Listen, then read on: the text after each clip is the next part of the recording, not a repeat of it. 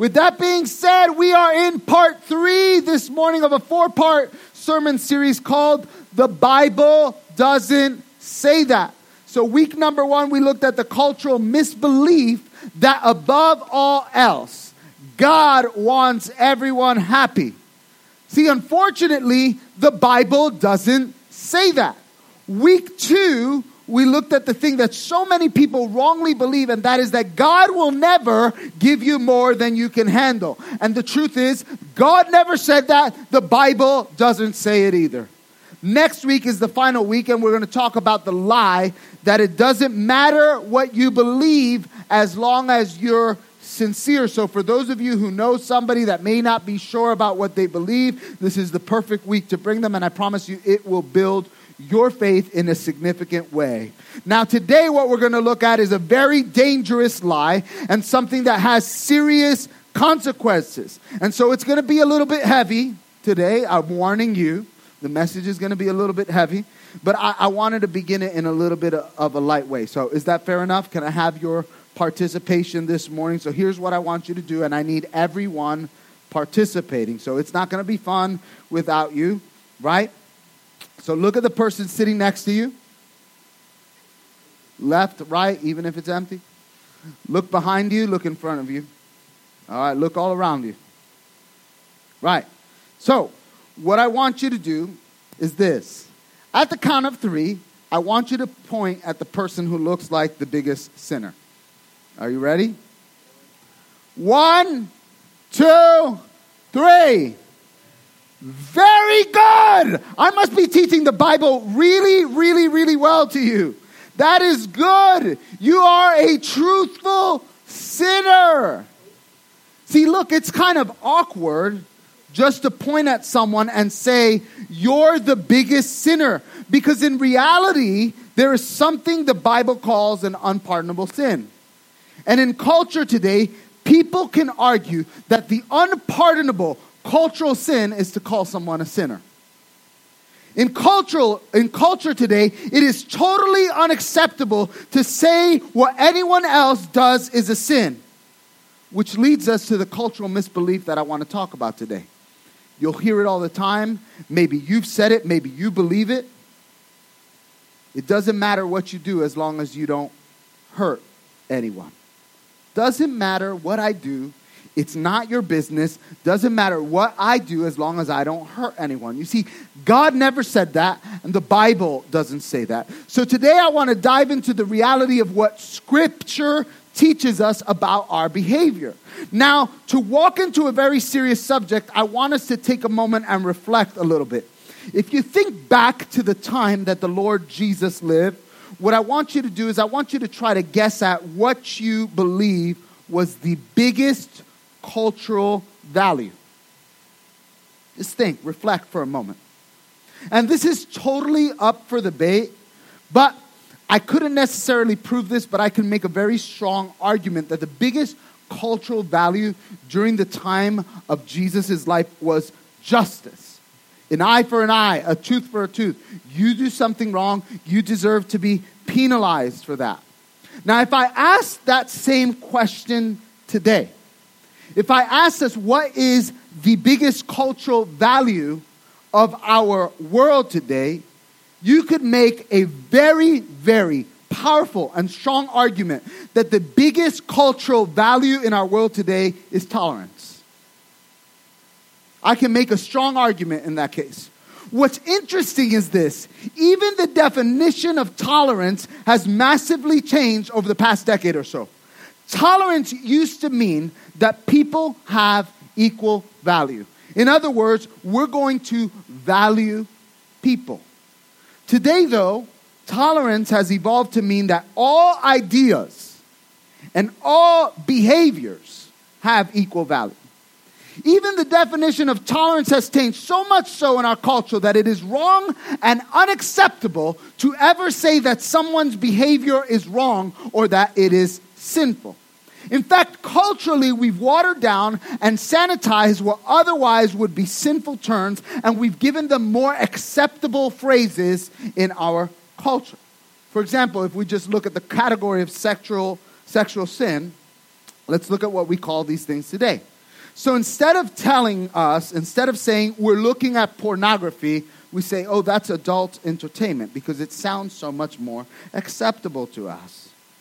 We don't say somebody committed adultery because that is way too harsh. Instead, they say they had an affair. It doesn't sound nearly as bad, right? We're not going to call premarital sex a sin in our culture today because, in fact, we don't call it premarital sex. We're going to call it just fooling around because everybody fools around. So we've taken what once was wrong and have changed the way we describe it because in our culture today, the unpardonable sin is almost say, hey, don't ever tell somebody that's wrong. Besides, it's none of your business. I can do whatever I want as long as I'm not hurting everybody. Now, let me tell you something. You see this even in the news, right? When they're interviewing someone in the news today, you will see politicians and commentators go on the news, and instead of saying that person lied, they'll come out and they'll say, well, that was an untruth. An untruth. They can't even say they're a liar, they lied, because we are so afraid of devastatingly called sin. I mean, let me tell you, even the liberal media will refuse to say that the conservative media is lying. They're saying untruths. It's just untruth. We sanitize everything. Now, what we need to recognize is that sin is very real. And sin has dramatic earthly consequences and potentially damning eternal consequences. So today what I want to do is I want to look at 3 cultural misbeliefs about sin. And I want to look at what the Bible really says. So if you're taking notes, the very first thing is this. It is very common in our world for people to believe, number 1, that I am not a bad person. I'm not a bad person. You're not a bad person. All over the world, we're not bad people. I mean, I'm not a bad person. I make some mistakes, but I'm not a bad person. Here's the reality. That is simply not true. We are bad people that occasionally do good things. In fact, John said it this way in 1 John chapter 1, verse 8. 1 John chapter 1, verse 8. That if we claim to be without sin, we deceive ourselves and truth is not in us. Now, if we compare ourselves to other people, we may be tempted to say, hey, I'm not really that bad. Why? Because you could always find someone much worse. You are an angel compared to Hitler. Chances are, on one side or the other, you may be sitting next to a really bad person right now. I'm better than them. I'm not as bad. But here's the thing. Other people are not the standard that we need to be compared to. When we compare ourselves to a holy, perfect, eternal God, we are horrible, filthy sinners. We're all bad people. There's an evangelist out there. His name is Ray Comfort, and he actually goes to people on the street. So I'm just going to ask you some questions today just to help you understand how bad you are. Are you ready? How many of you have ever told a lie? Raise your hand. All right. Thank you so much. You can just put them down. Anybody who didn't raise their hand, you are a liar just by not raising your hand. How many of you have ever stolen something? All right, yep. It may be when I was younger, but yeah. All right, hands down. How many of you have ever looked lustfully at somebody? Yeah. All right, come on now. I saw you, Sister Ann, looking at Captain America when we showed him in the church. Come on. I mean, come on. But here the Bible says if you look lustfully at someone, then Jesus says we've actually committed adultery in our hearts. So what did we just say when we raised our hands? You're saying you're a lying, thieving adulterer at heart. Welcome to Risen King Church. We're here to make you feel better about yourself. Okay, so the point is we're not good people. We are sinful at our core. In fact, Scripture teaches us this. Romans chapter 3, verse 10. Romans chapter 3, verse 10 says, there is no one righteous, not even one. You're not, I'm not. We are all sinful in the eyes of God. The second cultural misbelief about sin is this, and this is very dangerous. All sin is the same.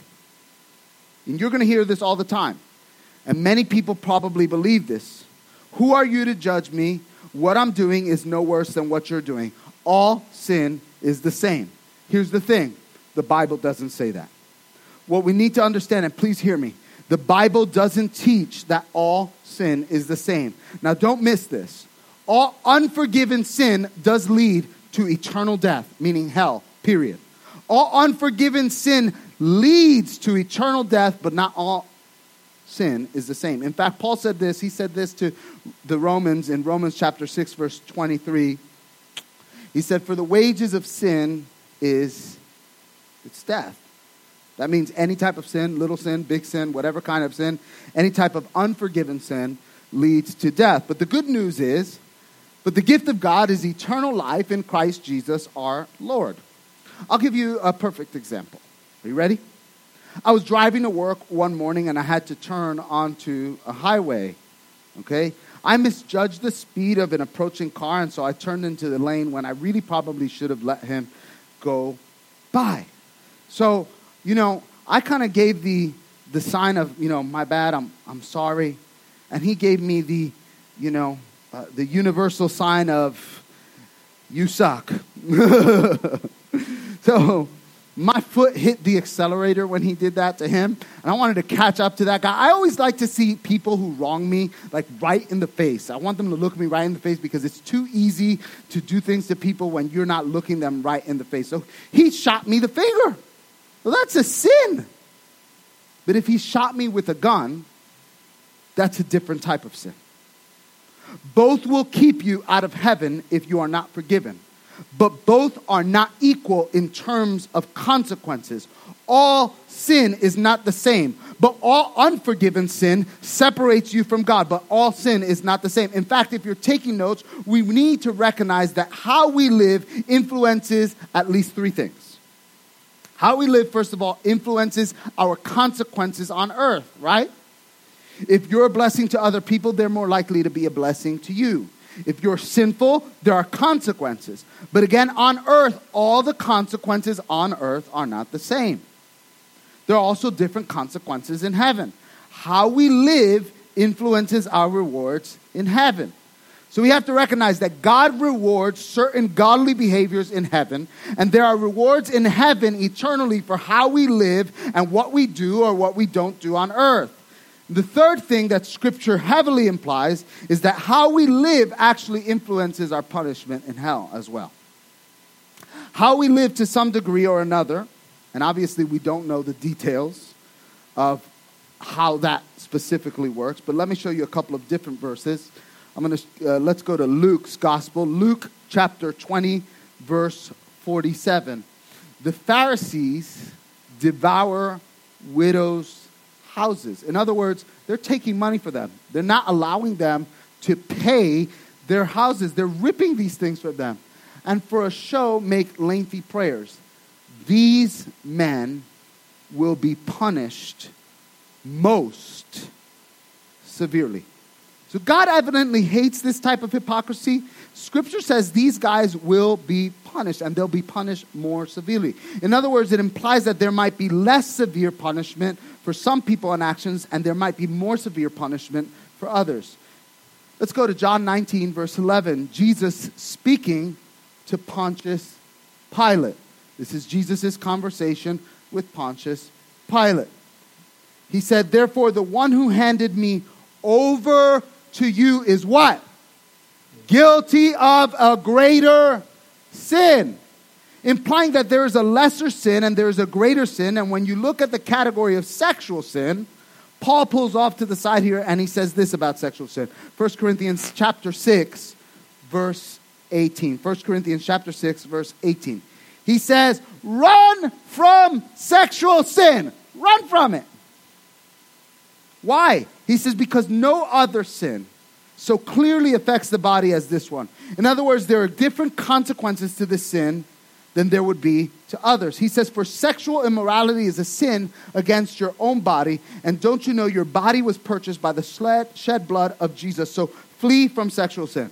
Now, in other sinful circumstances and behaviors, the Bible talks about fighting against these things or resist these things, but not this one. The Apostle Paul is really clear. Don't try to fight. Don't try to resist.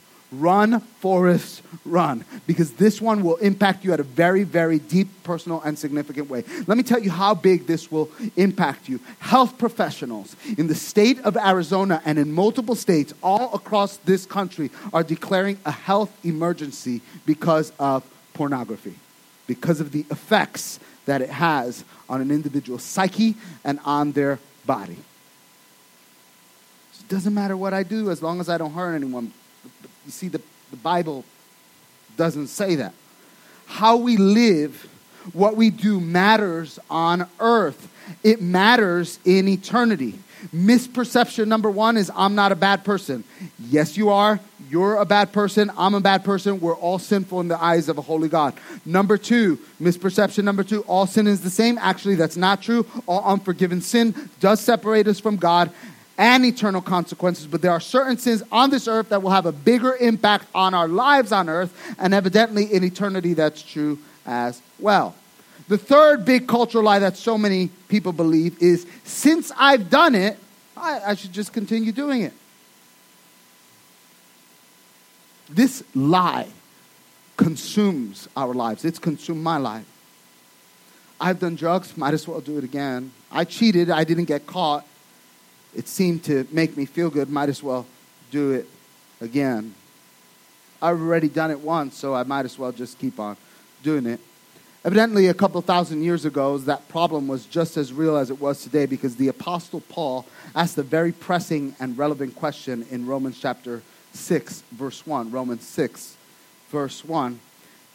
He said, should we keep on sinning so that God can show us more and more of his wonderful grace? In other words, hey, if God is going to forgive us anyway, shouldn't I just keep on sinning? Should we just keep on sinning so that grace can abound? Should we keep on sinning because God will just forgive us anyway?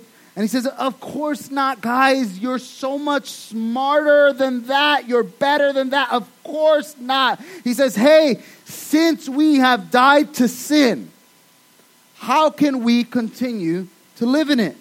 In other words, Jesus died for us. We came to him, and because of our faith in him, our sin nature no longer has power over us. We now have the power of Jesus. Why would we continue to go back into that which hurts the heart of God, hurts our own lives, and has the potential to hurt so many people around us? Should we continue to keep on sinning because God will forgive us anyway? Of course not. He says, you should know better than that. God has something so much better for you. Since I've already done it, I should keep on doing it. But let's go into some deeper stuff today. Spiritual maturity is not about how much you know. It is about how much we obey. Spiritual maturity isn't just about having more knowledge, but it's about having more fruit. Spiritual maturity isn't just learning. It's letting the Holy Spirit take over and live through you. If you love Jesus, you obey him. Spiritual maturity is not just knowledge. It's being transformed by the grace of God. So to go deep, yes, we go deep, but we let the fruit of the Spirit, we let the Holy Spirit live through us. It is more than just knowledge. It's more fruits. It's letting the Holy Spirit reign and rule through us. The problem is most Christians in our culture today are educated beyond their level of obedience. Let that sink in. Most of us don't need to know more. We need to apply what we already know. We need to let God take the truth that he has shown us and let it settle into our lives, and to be set free from the sin that continues to entangle, the sin that continues to hold us back. Well, I've already done it. I might as well keep on doing it. I mean, it's a tragedy how many people call themselves followers of Jesus and consistently walk back into the same sin and rationalize it and justify it and say it's not that big of a deal. Who are you to judge me? So should we go on sinning? No, by no means. Since we died to sin, how can we live for it any longer? Here's what's so scary, is when you're continuing in it and you don't even realize it. I'm going to argue all day long. The most miserable people in the world are not non-Christians. The most miserable people in the world are not non-Christians. The most miserable people in the world are Christians who continue to live in sin. The most miserable people in the world are Christians who know the freedom that is available to them, who know God's standard and intentionally disobey God. So the most miserable people in the world are those who know there is something better, but continue to reject the will, the way, and the purpose of God. The last thing I want to do is stand up here like some self-righteous person and make you believe that I have it all together. But I just want to tell you right now, if you're not aware of sin, chances are that there is a sign of spiritual immaturity. Because the closer you get to Jesus, the more he reveals the impurity in your life. The closer I get to him, the more I realize how much is wrong with me. I'm always, and we should always be at a stage of confessing sin. Not because we need to do it so that God would love us, because he already loves you. There's nothing that you could do to make him love you more. There's nothing that you can do to make him love you less. We do it because we love him, and we don't want to do things which are displeasing to him. I don't want to do anything that's dishonorable to my wife. I don't want to do anything that hurts the name of Christ. I don't want to do anything that lets people doubt. And yet, because of my bent towards sin, I continue to struggle. But God's grace is more powerful. His Spirit, the Spirit that I have dwelling within me, is the same Spirit that raised Jesus Christ from the dead. And so what's in me is greater than the pull of the world. See, the closer you get to Jesus, the closer you get to the light, the more you recognize how much darkness there is in your life. So I don't want you to go around today feeling guilty, horrible, but here's what you need to recognize. Sin is progressive. Sin grows. And sin grows best in the dark when you keep it quiet. It's best when you confess it. When you bring it to light, when you bring it to the light of Jesus who can set you free. Some of you right now, all I did before coming up here is pray that maybe I can't get into your mind, I can't get into your life, but I pray that the Holy Spirit would convict you in a loving way. That you would sense that there is something better because sin is progressive. You cheat one time, you're going to cheat again. You look at pornography one time, guess what? You get sucked in and you want it more because it is progressive. You lie a little bit and suddenly you start lying more and more and more. How do I know it? It's my life. Sin is progressive. It'll take you further than you want to go, and it'll cost you much more than you ever want to pay. Some of you right now, you're going to say, well, that's not a big deal. But it is a big deal. The moment that you think it's not, I want to tell you it's because it's costing you right now and you don't realize it. How is it costing you? If you're a follower of Jesus and you continue to live in sin, you will lose intimacy with God because sin and the holiness of a righteous God cannot stay together. Suddenly you will not be as sensitive to God's voice as you once were. And your heart starts to harden. Suddenly the distance between hearing from God and the distance between sinning and repenting begin to grow. Listen to me, if you ever wondered how a Christian can walk away from faith when they believe things with such deep and such powerful convictions, this is how it happens. The distance in between repentance and living a holy life and hearing from God will grow. And you'll become desensitized to the voice of the Holy Spirit that attempts to convict you of your sin. But you see, when you go to God and you say, oh Lord, I've sinned. God, I want to confess my sin to you. The distance between repentance and sin becomes shorter and shorter. And you become sensitive to a forgiving God, and you will ask God to give you the power to not do it next time. And when the distance becomes shorter and shorter, suddenly you start the process of becoming sanctified, and your mind begins to become conformed to the mind of Christ. And suddenly you start to look like Jesus. You start to act like Jesus. You start to live like Jesus. And it's not that you're trying, it's that the Spirit of God is so powerfully and deeply within you. But here's the good news. The good news is that Jesus is a friend of sinners. Suddenly, as a sinner, you'll see a need for a Savior. And suddenly you recognize that Jesus didn't come for healthy people. He came for the sick people. And that is the best news ever. In fact, 1 Corinthians chapter 10, verse 13. 1 Corinthians chapter 10, verse 13. We looked at this verse last week briefly, but this is what Scripture says.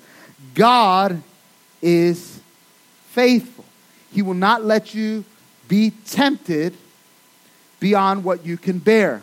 When you are tempted, He will also provide you a way out so that you can endure it. Here's what I want you to understand. It doesn't matter what you're trapped in. It doesn't matter how long you've been there. It doesn't matter if you think you could never overcome it. God always gives you a way out. Jesus is the way. He is the truth. He is the way out. He sets you free. Some of you need to recognize you're trapped in it. You step out of that sin and you step into Jesus. You step in His grace and you step out of bondage. You step into His power and you step out of the snare. You step into the love, the power, and the transforming goodness of our Lord Jesus. And when you do, it is Jesus who makes the way. Because there is always a way out of sin. And I want to talk to someone right now who you rationalized your sin. You thought, I just simply can't get out. But you can do all things through Christ who gives you strength. There is a way through the Lord Jesus. The reality is sin does cost us, but Jesus is bigger than our sin. And we looked at this verse in 1 John chapter 1, verse 8. 1 John chapter 1, verse 8. That if we claim to be without sin, we deceive ourselves and the truth is not in us. But let's go to that next verse. But if we confess our sins, He is faithful and just and will forgive us our sins and purify us from all unrighteousness. God will not let you be tempted more than you can bear. He will always give you a way out. So when culture says it doesn't matter, that what you do, as long as you don't hurt anyone, recognize that that is a satanic lie from the pit of hell. That sin is the greatest enemy to intimacy with God. And Jesus is the best friend of sinners. That's why we're here today, because we are all sinners in need of God's grace. We run to Jesus, the friend of sinners, who comes to set us free. Amen? Let's pray. Hallelujah. Hallelujah. I know that this is a strong, heavy message, but I'm believing that God's Spirit is going to move powerfully and deeply in your heart, and that God is going to convict you, and you're going to see yourself for what you really are. We are dirty and filthy, but God cleanses us. He cleans us. His grace, His righteousness comes over us. So, Father, I pray that by your power, your Holy Spirit will speak to your church. And God, I thank you in advance that there are those who maybe for months or years they've been trapped. But God, I thank you that you're faithful and you always give us a way out. Father, I thank you in advance for those who are just getting even closer to the Lord Jesus. For those that you're just exposing the impurities, the darkness in our life. But God, by your power, you're conforming us into the image of your Son, Lord Jesus. And we thank you for that, God. Bring about, Lord Jesus, a cleansing in our lives. A moment of confessing. Would you just take a moment right where you are? Would you just begin to confess to the Lord? You don't need to confess to me because I can't forgive you of your sins. But if you just take a moment, would you just begin to just confess to the Lord? Expose those dirty aspects of your life to the light of Christ and allow Him to transform your life so that you don't have to continue to live that way. I'm telling you, sin makes me so sick. I become so depressed after a few moments of enjoyment. It makes me sick in the pit of my stomach. I believe that there's freedom though for you in God's house. That God will provide freedom to you. So would you just confess that, Lord? Father, thank you for your humble people who are crying out to you, God, who are confessing their sins to a holy and righteous God. We're believing you'll cleanse us, Lord Jesus, this morning. Amen.